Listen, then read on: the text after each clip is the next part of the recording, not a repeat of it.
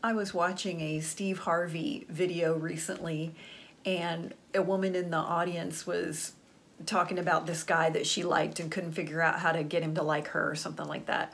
And Steve Harvey stopped her and said, why you acting like he's the prize? You're the prize. Y'all ladies need to quit acting like men are the prize. We're not the prize. You're the prize. And that really hit me, and that's what we're going to talk about on this episode of Wonderful Life. How to really be the prize. I'm Mary Dittman. For years, I struggled with being unhappy because I'm single and I don't want to be. But I've learned how to be happy while I'm single. If you're ready to find peace as a single woman, you're ready for a wonderful life. Hi, I'm Mary Dittman. I'm an award-winning business professor on the collegiate level and the creator of College on Fleek and Wonderful Life. Wonderful Life is my way of describing how it feels when you've made peace with being single. I've always wanted to be married and have a family, but I'm well over 40 and that hasn't happened for me. And for me, that's always been a source of sadness because part of my definition of a fulfilled life is being a wife and a mother. I know a lot of women prefer to be single and they don't want a man, but I want a man. I don't prefer to be single. But I got to the point where I said, I just want to be happy. And the singleness does not seem to be changing. And so I better figure out how to make peace with being single and be happy even if I never get married. And that's what Wonderful Life is about. It's about finding that peace and contentment even if you're single and you don't want to be. So I was watching Steve Harvey recently, and he was saying to this woman, y'all women got to quit acting like we're the prize. Men are not the prize. Y'all are the prize. And that really struck me because I know that I've done that in the past. I've seen my girlfriends do it, which is, I really like that guy. I wish he would like me back. How come he doesn't like me back? What can I do to make him like me? And in this demographic that we're in the United States right now, there are more single professional women than there are single professional men, especially over 40. And so even when you take out the people who don't want a relationship, gay men and gay women, you take everybody out of who are in those categories, you still have way more women than you have men. And so it's easy for us to get into a mindset which is, I want a man, and there's not very many of them, and how can I get one? And I've even used a phrase on this show, probably in this episode, where, how can I find a man? I got to find a good man. Or one of our girlfriends meets somebody and we're like, well, she's lucky. He's really nice. And so we act like it's the equivalent of winning the lottery when a woman meets a good man. And I get that. And the numbers bear this out. Women all over the country are complaining of the dearth of good men. It's real. There really are fewer high-value men, professional men, than there are professional women. So it's a real situation. That's not what I'm trying to talk about. What I'm trying to talk about is the situation up here in our brains, which is that lack of men puts us into a mindset of, oh my God, I gotta get one. How can I find one? And that leads us to basically negotiate and settle for less because we think, well, maybe he's not really what I wanted, but there's just not many great men out there, or they're all gay, or they're all married, or they're all taken. So this is what showed up. Maybe I can work with it. And so a lot of times women, we put up with men who are disrespectful. We put up with men who won't commit. We put up with men who don't call when they say they're going to call. We put up with men who don't show up on dates or cancel dates, or men who don't even plan a date, or men who drink too much, or men who just don't care, or they don't want to be bothered with your feelings. In Act Like a Lady, Think Like a Man, the book by Steve Harvey, he talks about how if there were no women, men wouldn't shower, they wouldn't shave, they wouldn't really care about driving a nice car. They would get a decent car just to get them through a drive-through. The only furniture they would really have would be some kind of bed to sleep on, a recliner, and a really big, nice TV.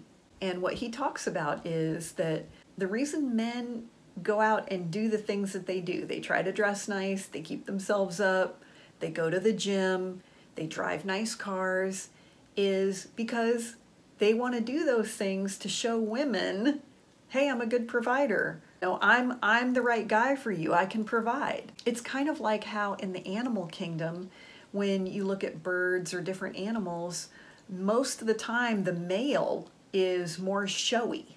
Okay, so like think about when we see peacocks, the pretty peacocks we see, those are males.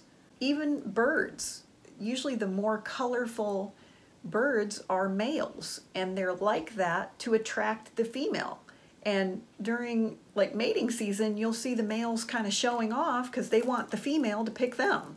And getting into that I need to find a man mindset, I think, is counterproductive. And I think about Proverbs 18:22, which says, he who finds a wife finds a good thing. He finds her. Now I've heard people say, yeah, but it's just like a job. You can't just sit home every day and hope a job comes to you. Or if you want a new vacuum cleaner, you can't just sit at home and hope that one shows up on your doorstep. You have to go out there and look for a vacuum cleaner. And I agree with those things. But finding a job and finding a vacuum cleaner is so different than a relationship. And the dynamic is different. Yeah, as a single woman, I have to work. So if I need a job, yeah, I do have to be proactive and go out there and find a job. That is a lot different than what needs to take place if I want a relationship. I'm not saying don't be available. If you want to be out there on online dating or be with a matchmaker or go to speed dating or whatever, great. Tell your friends you're single, be on Tinder or whatever you're doing, fine. But that's different than I'm going to go find a man. Think about this. Men are competitive. Men like to play sports. They like to watch sports. They like to bet on all manner of things. They'll bet on everything from a horse race to a football game to, hey, let's see if I can get this trash in the trash can over there. Oh, I missed it. Okay, they're competitive. And why does a man want to compete? Because he wants to win. And what do you want to win? A prize. We're the prize. Now you might be sitting there thinking, but I'm not sure if I'm a prize, or I'm not sure someone else will think I'm a prize. And if you've been single for a while, it's easy to get in that mindset of, well, maybe I'm not a prize because nobody picked me. But here's how we have to change our thinking. A lot of times we want a relationship because we feel like, well, if somebody chose me and someone loved me, then I would know that I was loved and I was desired. The problem is that we have to first believe we're the prize, and then someone else will see us as the prize. I say this in many episodes. The number one thing that men report as being what they think is sexy, it's not big boobs, it's not long hair, it's confidence.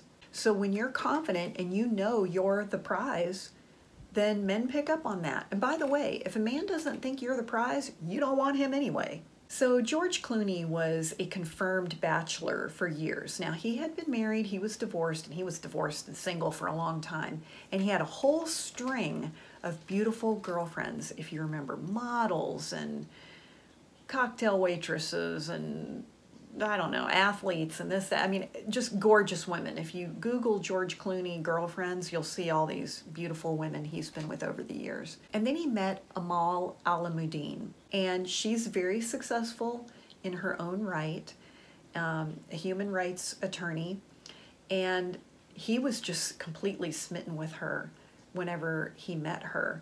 And they were dating for 5 or 6 months, and he proposed. And of course, now they're married. I think Amal is gorgeous. I love that look that she has, very striking and exotic.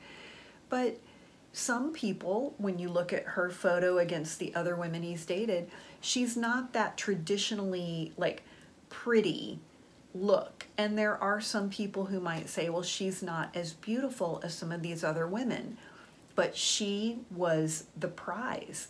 And George Clooney believed that she was the prize, and he didn't want her to get away. And in fact, in Vogue last year, one of the things that he was reported as saying was he was talking to a friend of his about Amal, and he said, I better ask her to marry me, huh? I'd be really stupid to let her get away. And the friend was like, yeah, Okay, well, he had never said that about anybody else. And what's interesting is that Amal turned him down for a dinner date at least 3 times. He was emailing her, calling her, and she was always like, I'm just busy. I don't have time to have dinner with you. George Clooney! She just played it cool, like she had her own life.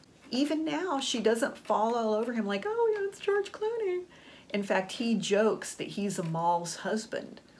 But she acted like the prize, and he loved it.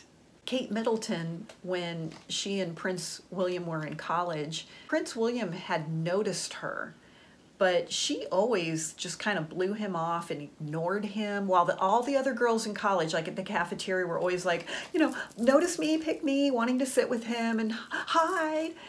She just was like, she kind of ignored him, wouldn't make eye contact with him, wouldn't even try to speak to him. And then when they started dating, apparently a girlfriend said to her, like, wow, you're so lucky to be dating him. And she looked at the friend and was like, he's lucky to be dating me. Hey, that's the prize mindset. In the movie Elizabeth I, starring Cate Blanchett, there's a scene towards the end of the movie, and this is not historically accurate, but Cate Blanchett is being told by, Queen Elizabeth is being told by one of her advisors, men want to touch the divine. Men want a piece of the divine. They want a goddess. They want someone that they can look up to and strive to please, and someone that they can worship. And I'm not talking about, taking the place of God or anything like that. I'm just saying that, men want that ideal. And that is true. Men tend to idealize the woman that they love. When a man loves you, he doesn't notice that you have cellulite or that you have wrinkles. But he might look at one of your girlfriends and be like, well, she doesn't look that great. You, he sees as being perfect. That's because he loves you. And men want that. And don't we all, in this day and age, don't we all want someone that we can look up to and be like, wow, that person is really inspirational. Wow, that's somebody I want to be like, or that's someone that I would love to learn from. And so many times with the 24-hour news cycle and social media, we just learn so many disappointing things about the people that we admire and respect.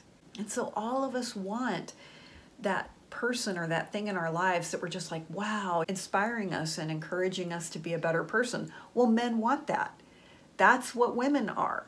Now, this isn't saying that you have to be perfect and you have to be divine and you have to be no mistakes or nothing wrong with you. It's about the mindset that I'm the prize. And so I should not be texting him and when are we going to go out and gosh, I hope he likes me. I don't care. I'm the prize. And that goes a long way in helping you feel confident. And again, I'm telling you, listen, men pick up on things, okay? Men have radar just like women do. And you know how you can walk into a room and be like, I don't know, cut the tension with a knife in here. Or your mom or your girlfriend calls you and you're like, what's wrong? Like you can hear it in their voice. Even if they're like, no, I'm fine, but like, no, what's wrong? Well, men are the same way. They can pick up on when you're confident or when you're not confident. And that is a mantra that I have really taken as my own, which is I'm the prize. So when I start getting into a mindset of, I wonder if he's going to call me. I wonder if that guy likes me. I wonder if this is going to happen. I go, I'm the prize. They should be sitting around wondering how to get me. I'm the prize. And again, remember, Amal Clooney and Kate Middleton, they didn't become the prize once George Clooney and Prince William picked them. They already believed they were the prize, and I think that's why they got picked. What do you think? Are you the prize? And put that in the comments and let us know your thoughts on whether or not you're the prize. Wonderful Life is a dialogue, not a monologue, and we want to hear from you. Now, it's really almost impossible to feel like you're the prize when your heart has been broken. And if that's the case, you might want to check out our ABCs of Healing. That is a free video program that we have that will help you jumpstart healing from a broken heart, you can go to bit.ly/ABCs of Healing. You might also want to go to wonderfullife.com. We post a new blog there every Friday. We have lots of great content there for you. You might want to join our newsletter. We have lots of cute merchandise for you to check out. And thanks for watching, and we'll see you next time right here on Wonderful Life.